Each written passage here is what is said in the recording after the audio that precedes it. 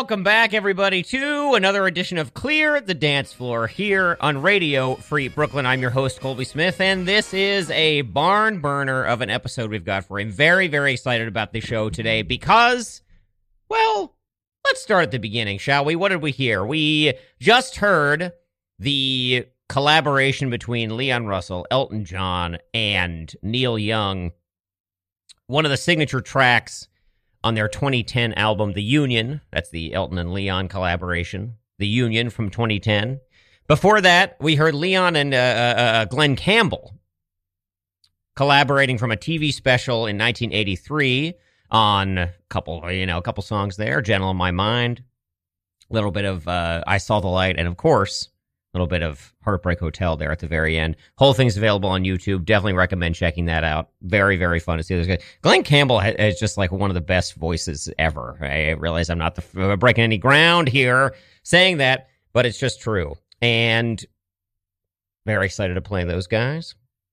We kicked things off with Buffalo Tom late at night. Now, why did we start with Buffalo Tom? Well, I'll tell you.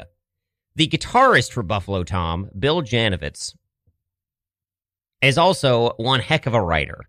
He wrote the 33 1/3 book on Exile on Main Street, the Stones double album. Followed that up in 2013 with the book Rocks Off, 50 tracks that tell the story of the Rolling Stones. And this year, he is the author of the New York Times best-selling book, Leon Russell, The Master of Space and Time's Journey Through Rock and Roll History. A weighty tome, a 28-hour audiobook, which I know from experience. Leon Russell, we've talked about him on the show before, is a fascinating figure to me just because he intersected with so many people over the course of his career, in addition to being a fantastic solo artist in his own right. A run of the first 3 albums he puts out in the early 70s. Amazing, untouchable 1, 2, 3 run. And the book kind of traces his origins as a session musician in LA in the 60s, into his solo career, into kind of the fading away of the solo career, and of course the rebirth that happens at the end of his life with the Union, with being inducted into the Rock and Roll Hall of Fame, and then, reuniting with Bob Dylan, touring with him, which is where I saw him. We talk about that a little bit in the interview. But I was very, very excited to talk to Bill this week. I talked to Bill Janovitz. I interviewed him about this fantastic book. He was very, very kind to, talk with me a little bit over Zoom earlier this week. And so I've got that interview to play for you guys on the episode of the show today. Excited to get to that. Once again, this is Clear the Dance Floor. This is Radio Free Brooklyn. I am your host, Colby Smith, and here's me talking to Bill Janovitz about Leon Russell, the Master of Space and Time's Journey Through Rock and Roll History, his best-selling book from earlier this year. Let's take a listen. Well, Bill Janovitz, welcome to Radio Free Brooklyn. Thanks so much, Colby. So before we jump into talking about your book, I'm curious kind of what your relationship was to Leon Russell and his music kind of before the project began. The record that there's just sort of one of those records in my life, in my early development as a listener and musician, was in a band with a guy when I was like 12 or 13 years old, my first band. And he had the Mad Dogs and Englishmen, the Joe Cocker record, which was really kind of a Leon Russell record, almost as much of a Joe Cocker record, Joe Cocker being the front man for this band that Leon assembled. And I just remember being fascinated by it early and often all the way through my life. And then, having already been like a Rolling Stones fan, George Harrison, the Beatles fan, and maybe seeing this guy at the Bangladesh concert for Bangladesh film and those records that were everywhere. I mean, I started making those, you start connecting the dots, as they say. And here was this guy, but that was about the extent of it. I mean, I knew a few of his songs very well aside from those collaborations. Tightrope was a big hit when I was like 7 years old. Mm-hmm. A Song for You was a standard, this Masquerade, of course, but I probably knew the covers of those more than I knew Leon, but I knew who Leon was. And, there's a distinction to be made between like the super fans who were like really stayed with him, bought every record all the way through, went to see him every time he came through town. No, I came at it at this more of like, wow, I know this story. And I remember like when he got inducted into the Hall of Fame and seeing that, sort of teary induction acceptance speech there and Elton John, I sort of knew that I knew the story, I knew the contours, the arc of the whole sort of life story that I thought, wow, what a fascinating story to tell. I can't believe this book hasn't been written yet, kind of. Yeah, absolutely. Well, talking about the Rock and Roll Hall of Fame induction ceremony, you know, I'm one of the people whose kind of first exposure to him was through The Union, you know, the album he did with Elton John in 2010, which we'll talk about more later. But the surprising thing to me, I guess, in reading the book was I don't think I understood rather just through that album, you know, kind of what a big star he really was, and especially the early part of the 70s. I mean, was that something that you felt like you had a good grip on, good grip on going in, or was that something that kind of like revealed itself to you over the course of research and that kind of thing? Well, I knew generally that he was a big star, and I think but I don't think I knew that he was to the extent that he was such a big star. Like I didn't, and I didn't know how sustained it was. Like I don't think I realized that he was headlining these all day things out in football stadiums, and like the Eagles, whatever, the Allman Brothers, all the Beach Boys, all these guys opened up for him, and that his tours grossed as much as Zeppelin tours in the same time. You know, he was netting more because he had a streamlined operation. But then it's the inevitable question: say, well, how come we don't know about that, or what happened? And that's as fascinating as part of the story as the fact that he had gotten there in the first place, you know. But it's kind of a story of rock and roll, hence the sort of cumbersome secondary title of my book, The Master of Space and Time's Journey Through Rock and Roll History. I mean, really, he starts with Jerry Lee Lewis in the 50s. Yeah. He goes all the way into the 2016 when he passed away. So, I mean, the guy kind of saw it all. Yeah, I mean, this is exactly my next question, which was, like you said, so the title of the book, the full title is Leon Russell, The Master of Space and Time's Journey Through Rock and Roll History. And it really is just a journey through that history. I mean, just like a handful of the people who he comes into contact with, even in the early days, are like the Stones, Phil Spector, the Beach Boys, all these folks. And it just continues as he goes on, all these major figures kind of coming in and out of his, professional life. And I'm wondering, I guess, for you, if that kind of breadth and scope, was something that attracted you to the project kind of in the early stages. Yeah, well, I'm fascinated by almost like any aspect of this kind of story. Like, okay, so a guy that played with Jerry Lee Lewis, like I'm the kind of guy that will go, okay, I mean, back in the record digging days, it was like, oh, you'd see maybe you'd see credits, maybe you wouldn't see credits. And then you learn later, like all these people that were uncredited, like these so-called wrecking crew musicians, or in New York. It was our first time in Kyoto. In Muscle Shoals. So it was all these things that sort of, with the internet age, you started learning. There were like who these people were, the James Jamerson on bass on Motown, or Roger Hawkins on drums in Muscle Shoals. And they're like, excuse the pun, what instrumental parts they played on to make these hit records. And for people that have listened to these records like we have all our lives, constantly, it's fascinating. So there's the guy that did the Wrecking Crew. All right, well, there's many, there's Carol Kay, there's Hal Blaine who did that, but then there's this guy that kind of transcends that and starts leading his own sort of almost cult-like kind of thing of followers, and leads Delaney and Bonnie and out into the world. And who does Delaney and Bonnie appeal to, and whose musical trajectories do they change? Well, guys like Eric Clapton, Elton John, George Harrison. I mean, the biggest names in rock and roll history were affected by this catalyst called Leon Russell. But then he goes further and he becomes this gigantic rock star, headlining literal stadiums and arenas for 5 years, you know? And then he disappears. He goes on SNL with his new configuration, which is basically a duet situation with his then wife, Mary. They get divorced, and then the whole thing sort of goes to pot thereafter for a variety of reasons. So then that fascinates me. Like, okay, what were those dark years like? And I got to confess that when I was putting this outline together, there's a big, not quite a blank spot, but me tap dancing to sort of like get from there to the Union 20 or 30 years later, or 30 years later. Like, what happened to those? Like, what am I going to write for in those years? And well, it turns out I had to cut so much from those years because it's. Oh, really?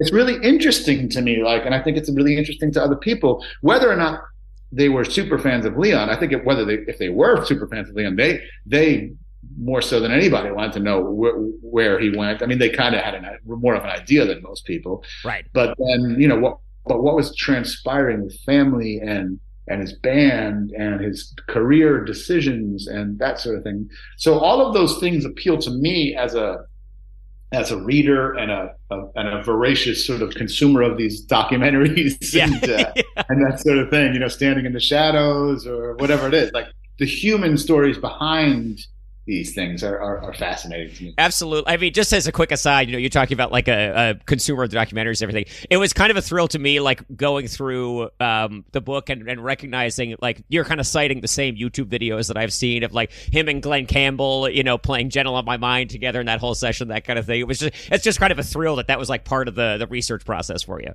Yeah. And, I mean, what a time to be an author to have this stuff at your fingertips. Like, I'm working on a book now about the Cars, and Elliot Easton, in like a 1990 interview I was just reading last night, was talking about like how he collects videotapes of Shindig. So he's actually going and digging and finding before the internet, like going to record stores and thrift stores, and he collects all this stuff because he's a super student fan of this kind of stuff too. So now, because I remember like when the Museum of Broadcast opened up in New York City, going, wow, I'm gonna get over there. I can go watch these old films of these old shows that I've only heard about, Rock and Roll Circus or whatever it is, Yeah, absolutely. And talk about this particular book too. I mean, since we're talking about the research process a little bit, I watched an interview with you with the Church Studio in Tulsa, where you talked a little bit about the origins, about how it was kind of presented to you, as an opportunity, and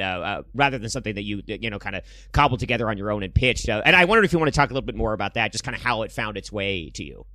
Yeah, I'm not a real hustler when it comes to being a writer, because I've got, I'm a musician, I've got other things in my life. I mean, if I was a full-time writer, I probably wouldn't have had such a lag between projects. But since I have the luxury of just sort of picking and choosing, it took quite a while of going back and forth with my agent, who is extremely patient, because it took years. But he's got like the Jeanette McCurdy book, so he's doing quite well without me, I think that's her name, right?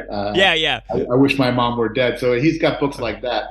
But he's also a fan of music, and he is a musician himself. So he brought this idea to me. I had thrown out, in fact, like the year before, an idea of doing a Mad Dogs and Englishmen book, because I knew that it could be a book in and of itself, but he thought it was too narrow in scope, which is probably correct. As it is, it takes 3 chapters in this book about Leon. So, but about a year after that, I get an email from him saying, I think it literally said, "You said no to Leon Russell, right?" And I said, "I didn't say no to Leon Russell, if you'll remember." Blah blah blah blah blah. And he goes, "Oh well, he's got representatives of his estate looking to sort of do a documentary, do a book, do a record thing, re-release." And I said, well, let me be that person. So because like I said, as soon as it was presented to me, I just remember that those maybe 3 or 4 or 5 touch points of his life. Like I knew the basics, but I wanted to fill in all that detail. And I thought, this will be an extremely fun project. It'll also give me an excuse to at least approach all these people that he touched. And I knew Elton John. I knew Bruce Springsteen was affected by him. I knew Eric Clapton. And they all said yes. Yeah. So it kind of bared out. But I wrote a letter to Jan, his widow, and I said, I'm honored to be considered for this. And this is why I feel like I could do a good job with it. And she gave me her blessing, and that's how it happened. Yeah, amazing. Well, I mean, you said something just a second ago about just, all these major figures who were kind of affected by him, like Eric Clapton, Bruce Springsteen, Elton John, people like that. And there's a sense that really comes through in the book that is like, Leon is someone who these people really want to talk about. It seems like there's a real sense of like, oh, somebody's doing a Leon Russell book, like I got to get it. You know what I mean? Like, where do you think that sense of enthusiasm comes from for these people? What is it about his kind of unique appeal that makes people want to really kind of keep his legacy alive? Yeah, or even like sort of stoke his legacy, like, or bring him credit because he has been forgotten. Well, I mean, so many of them, including people who he burned bridges with, or otherwise, or mutually burned bridges, like Rita Coolidge or whatever else. They wanted to talk about him because, first of all, now they're all on this side of their lives where they're in their 70s or older. Like, I talked to no fewer than 5 people that passed away subsequently to my interviews. Jimmy Karstein, Al Schmidt, who was in his 90s, a great Grammy-winning producer and engineer, so on. I think they're all so well established and so secure in themselves and in their own legacy that they're like looking back to go, yeah, like, I think some people feel guilty. I mean, they talk about it in the book of like, I think if George Harrison were around, I would have talked to George Harrison, like, I think they knew what he meant to not just them personally, not to them personally musically, but just to music in general. And like, I'm a musician, but even I, and I know what makes a good piano player. I know what makes a great piano player. I think before, my high bar for rock and roll piano probably I always had Leon up there, but doing a deep listen and to see what, like, when I talked to Herb Alpert, he's like, yeah, Leon would sit there in a session, like way before in his session days, and go, well, I don't know what to play here, Hal. And Hal would say, well, just, wait until you feel like playing something. He goes, and all of a sudden, Leon would play something. It would be his quote unquote special little groove. And the whole band in a studio, the whole band of session musicians would adapt to Leon's groove. And he would almost subtly, maybe by design, he would steer the arrangement that by himself, just by playing.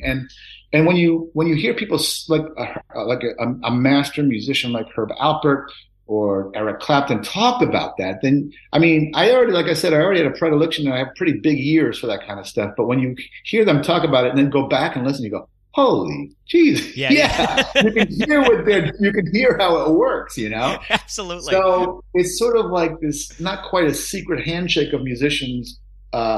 It's like they want to share those lesser known people. And yeah, it's absolutely ridiculous to now for people to understand, like, the Rock and Roll Hall of Fame is a great way for people to have tributes paid to them, but there is no stated criteria. Right. And so for a guy like Leon to not be, to sort of, he hadn't been in there for such a long time. It took enormous lobbying efforts of Elton John specifically to get him there. And if it were not for Elton John, he would not be in there. And then they made a special category. It's sort of like musical excellence. It's like he should be in there as an artist and all that stuff because he sold millions of records.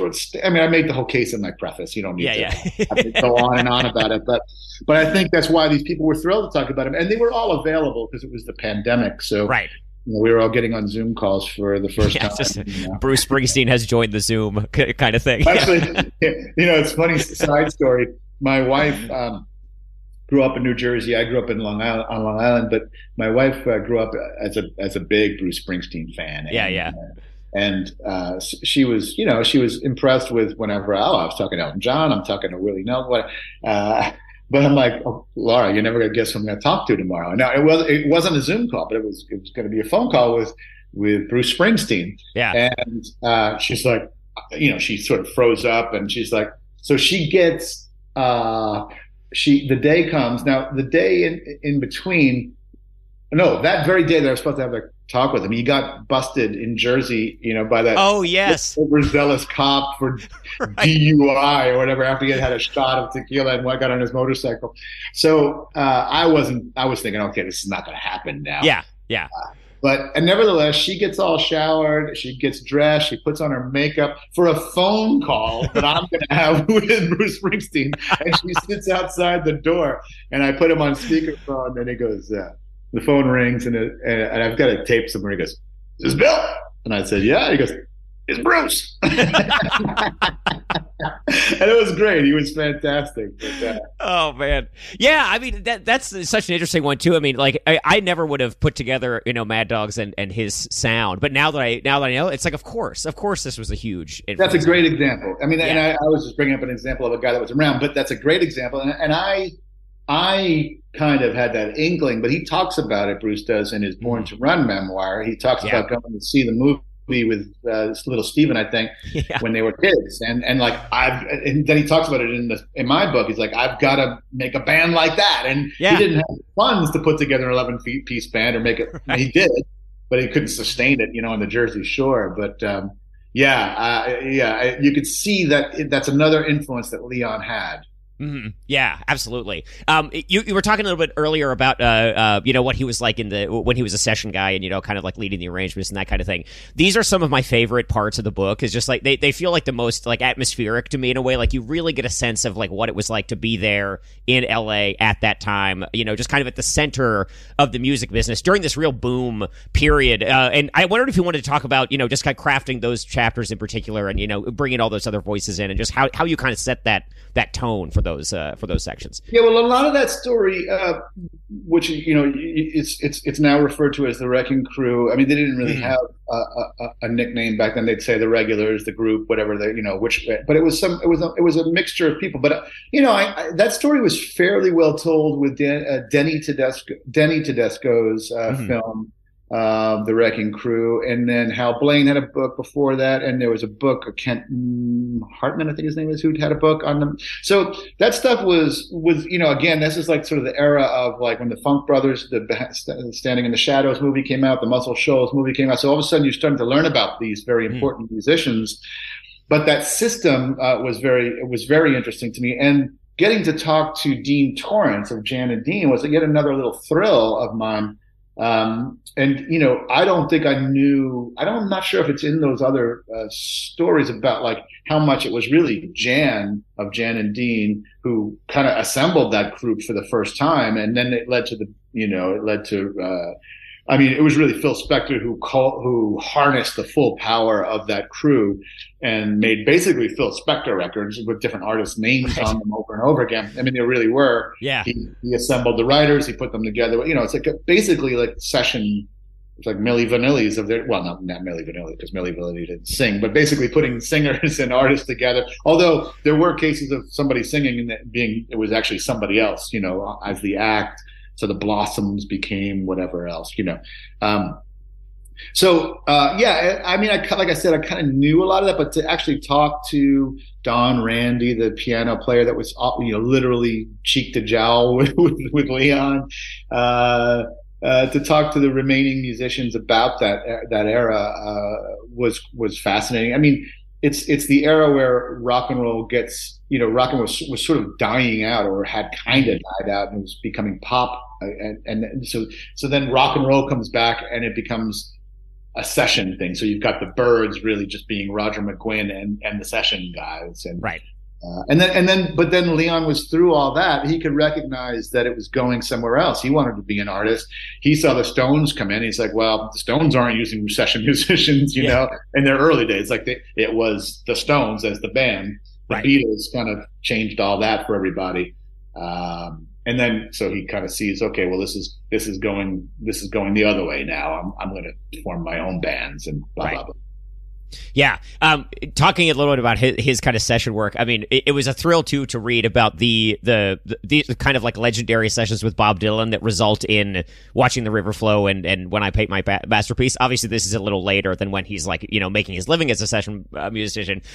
Dylan is maybe legendarily private about stuff like this. Was that particular chapter difficult to research or anything like that? No, because I talked to all the people that were in the room, not all the people, but Jim Keltner was a great, valuable interview. Peter Nichols was Leon's right-hand man, essentially. He had started on sound. He had come over with Joe Cocker, so he was there on the Mad Dogs and Englishmen tour, and he was one of the few outside people to be at that session. So then there were two people that passed away, Carl Radel and Jesse Ed Davis. And of course, Bob, I couldn't get Bob. Bob was one of the few elusive interviews I couldn't get on the phone. It wasn't for lack of trying, but I didn't think that was ever going to happen. but no, they were there, and it's fairly well documented. I mean, Leon talks about it in his own little. He started a memoir himself that didn't ever really come together, but it's out there for self-publication online. So he told the story, but Leon is sort of like the way Leon tells it. I think inadvertently in his memoir is that he basically wrote the music. I mean, so the story is, I mean, that the truth is that. It wasn't that he was hired as a session musician. It was he was hired to produce. He was hired as the first independent producer of a Bob Dylan track, and it was 2 tracks. So, but the way Leon tells it is that he brought in the change. He said Bob said, "Yeah, bring in some changes and I'll write the lyrics." Basically, so that's a co-write in any real kind of sense of the word. But then talking to Jim. It said, I always thought the changes were the chord changes were Bob's, and that Leon again just steered it into his own thing. Mm-hmm. And Bob was writing lyrics. He was literally, as the music was being played with the band in the studio, he's literally going up against the studio wall, shouting the lyrics off of the wall so he could kind of not be on the mic, but kind of hear how the cadence and the meter and the words sound against the music that the band is playing. Yeah, and he's writing them down on a pad. And he's hearing himself off the wall, the reflection. But he was remarkably open with Leon. Like he told Leon, "Well, this is how I wrote this. This is how I wrote that." Yeah, I think he recognized it was game recognizing game, and going, "Okay, I'm going to talk to this guy. He's not the press. He wants to learn about my songwriting. I'll tell him how I did it, and I'll give him my secrets." And there was a Rolling Stone magazine account of the Bangladesh show that happened shortly after that, and people were amazed that Bob did like these sort of classic songs that he hadn't really played in public much at all since '66, right? But all of a sudden he's playing these classic, Blowing in the Wind and stuff like that. And the journalist who was in the dressing room said, it's quite possible that Bob did these simply because Leon Russell asked him to. Yeah. And that was kind of the thing. It's like, hey, how about we do this? How about we do this song? And like, Bob, totally. I think Bob was truly nervous as hell, and he had stage fright, and he's like, well, what should we do? And Leon's like, well, how about Blowing in the Wind? How about Hard Rain? And he said, okay. Yeah. Well, their connection. I'll tell you that I actually saw Leon Russell open for Dylan during that tour in 2011 that they did. It was such a great time, but it was so cool to see, as a later part in the book that that they're like hanging out at Leon's bus and that kind of thing. That they have this connection that kind of lasts, which is crazy because neither of them are known as especially like social butterflies. You know what I mean? So, it's like that SNL skit with Frankenstein, Tonto, and. They're singing Merry Christmas. Yeah, exactly. But anyway, Tarzan. So Frankenstein, Tarzan, and right. But just a couple more questions for you about kind of like the middle period there of his career. And one is there's this great kind of runner in the middle part of the book when things kind of like start to fall apart a little bit for Leon for a million reasons, all of which you get into in the book, where I was really struck by this kind of thing where he kind of repeatedly refuses to play acoustic pianos, whether it's live or in the studio even, and it just kind of struck me as it's this symbol of like this like distance from himself or his musical identity that people know. And I wonder if that took on any kind of similar significance for you when you were writing it, or kind of like what you think about that whole era where he just doesn't want to play the piano.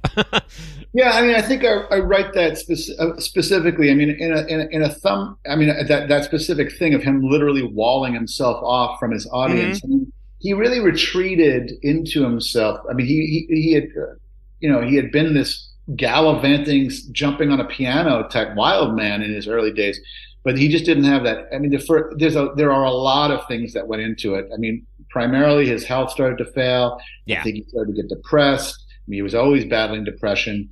I think he started doing shows in a lot of ways because he knew nothing else and he needed the money, but he knew what else to do. But it was more I mean, he was always fascinated by technology, going all the way back. He was like one of the first guys in Tulsa or that area, and any of those guys knew that put a microphone in in an acoustic piano and put it through a guitar amplifier to be as loud as the other guys in the band. So from then on, he was, I mean, I talk about all his technological curiosity and innovations, to the most famous of which being that he basically spurred Roger Lynn to make the Lynn drum, which is one of the most revolutionary instruments. Such a cool story in the book. Yeah. Yeah.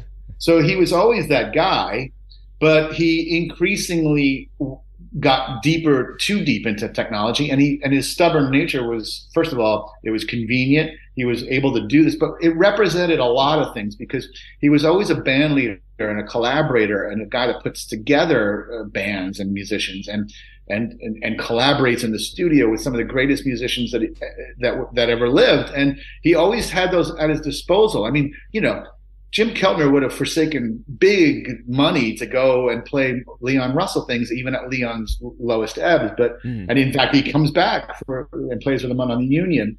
But Leon seemed to, after being the band leader with him and Mary, that duets type thing, I just don't think he had it in him anymore, and he didn't want to deal with people as much as he used to. Yeah. And you realized he was sort of fascinated. He was always fascinated in overdubbing a lot of his records anyway. Back in the 70s, that's kind of how that is literally how the drum machine came to be. That he could sort of get a real drum sound instead of just this click track that he was playing to, and overdubbing as many instruments as he could himself. But yeah, so you can't help but like fall into the symbolism of that. Like, okay, so you want to work with people less, you want to deal with people less. Then in the audience, he's not even engaging the audience. He's behind in the earliest days, a big wall of racks of MIDI and digital stuff that, just didn't sound very good. But it was like this idea of moving forward as well. And he was never somebody that was going to be, I'm going to do a show of my, I'm going to do the Carney tour or whatever. Right. He wasn't that guy. Yeah, absolutely. I'd love to move into, just being conscious of time here, move into talking about the Union a little bit, just because this is an album that I just like, I am crazy about. I just like, it came out when I was in college. I was like a classic rock fan, a big Elton John fan, and I just like, played this thing all the time. Before we get into kind of the story of it a little bit, do you like it? Do you have an opinion about it, about this particular one? Yeah, I'm sort of, my position was like, especially, I liked it when it came out, but especially seeing what preceded it from like the mid 70s on. There's a couple of bright spots after the 70s for me. I'm just talking about subjective taste. Yeah. But it becomes him making these, what his stalwart bass player, Jack Wessel, said were these quote unquote merch records. Basically, like what a lot of indie folk artists or whatever, or indie bands would do in the early 2000s. I can get a CD burner and make my own CDs and sell these at the shows. And that's kind of what he was doing, making records at home with cheesy digital technology. And you could fool yourself when you're a musician, because I've been there, where you're like, oh, it sounds great. I don't need a real bass player or drummer here. And it doesn't sound great. It's people know and stuff is missing. So when he finally comes back and does that record, it's like a real organic. First of all, it's T-Bone, so T-Bone's going to make it rootsy sounding. Elton wanted to make a rootsy sounding record. That's why he called T-Bone. There was this era of the Stones getting Don Was and all the Johnny Cash and Rick Rubin type artists going back to stripping it back down. So it was that spirit, and I think it's a winning spirit. Are all the songs fantastic? No, but there's some fantastic songs on there. Yeah. Going to Shiloh with Neil Young, I think, is where it's the three of them singing. It's fascinating and haunting to me. Yeah. And you've got these great Bernie Taupin lyrics. So it was an organic thing. But I was going to say, that was really surprising to me was how many people that were in Leon's world and super fans and stuff don't like that record. And Leon himself didn't like that record, apparently. That's less surprising because he was this sort of contrarian-ish, curmudgeonly guy by the end. But he apologized to T-Bone for mistreating him. And T-Bone's like, I don't know what you're talking about. You treated me fine. But I think same with the Bruce Hornsby record, which is not an organic sounding record. But right. I think it was like a guy that wanted to bring Leon back, and Bruce's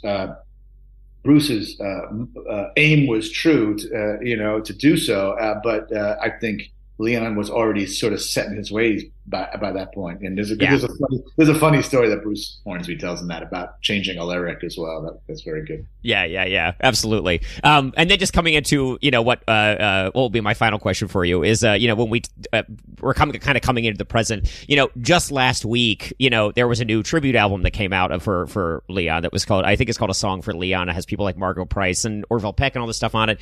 When you think about kind of what his legacy is now, I mean, do you have thoughts about that? Do you kind of like see it continuing on past your project and then others as well? Yeah, I think what would really help and what will really help is if this documentary film gets made that they've been working on, and it's like, it's some big names. I'm not sure if the names are out there yet, so I'm not going to be the one to spill the beans, but right. It's for real. Give us a scoop here on the Radio Free Brooklyn. Internet radio. I mean, it's for real. So I think people need to see. It's one thing for. I think this tribute record is great, and I think among musicians like these musicians, Margot, the Tedeschi Trucks of the world, these rootsier musicians, I think Leon will always be that guy. It's like anybody. His legacy is there. But in terms of the general public, like, I didn't see any of this Daisy Jones and the Six thing or whatever, but there's this rediscovery, this romanticization of like 70s rock bands and 70s rock culture, and like, the vinyl series that didn't go anywhere. Yeah.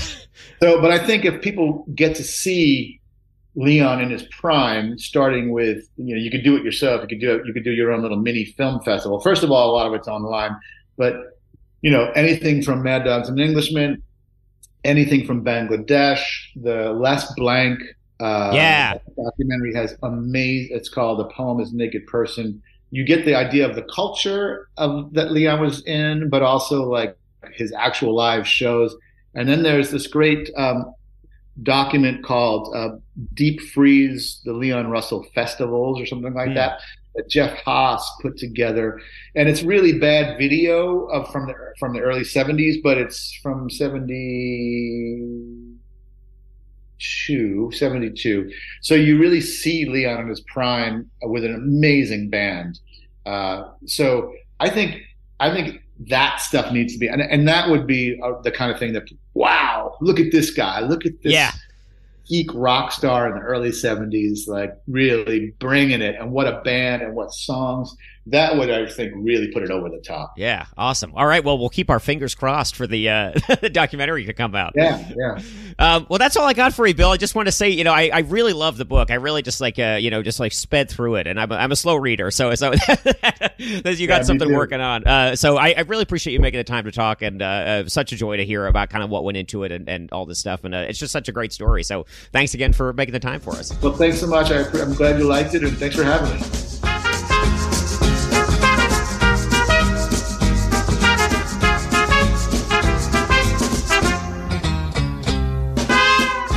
All right. How about that, huh? Bill Janovitz here, gracing Radio Free Brooklyn. Incredibly gracious guy. It was so nice of him to spend some time with me over Zoom this week, and very happy to have that interview on the air now. Once again, his book is Leon Russell, The Master of Space and Time's Journey Through Rock and Roll History. That was out this year as the New York Times bestseller. Well, thanks again to Bill for making the time to talk to us here at Radio Free Brooklyn. This has been Clear the Dance Floor. I'm your host, Colby Smith. We'll be back again next week. But for the meantime, you can check out that. You can check out back episodes of this show, obviously. You can check out Bill's other books. Those are Rocks Off, the book about the Rolling Stones from 2013, and then the 33 1/3 book series entry on Exile on Main Street, also to his credit. And, of course, all the Buffalo Tom albums are streaming and available for purchase as well. But that about wraps the show up for this week. I want to thank you all for listening. I want to thank Bill once again. I want to thank the station for giving us a home through this fall. So we will be back next week. This has been Clear the Dance Floor. I'm your host, Colby Smith. And we're going to go out to a song that we talk about in the interview that Leon played on with Bob Dylan in 1971. This is Watching the River Flow, and it is now.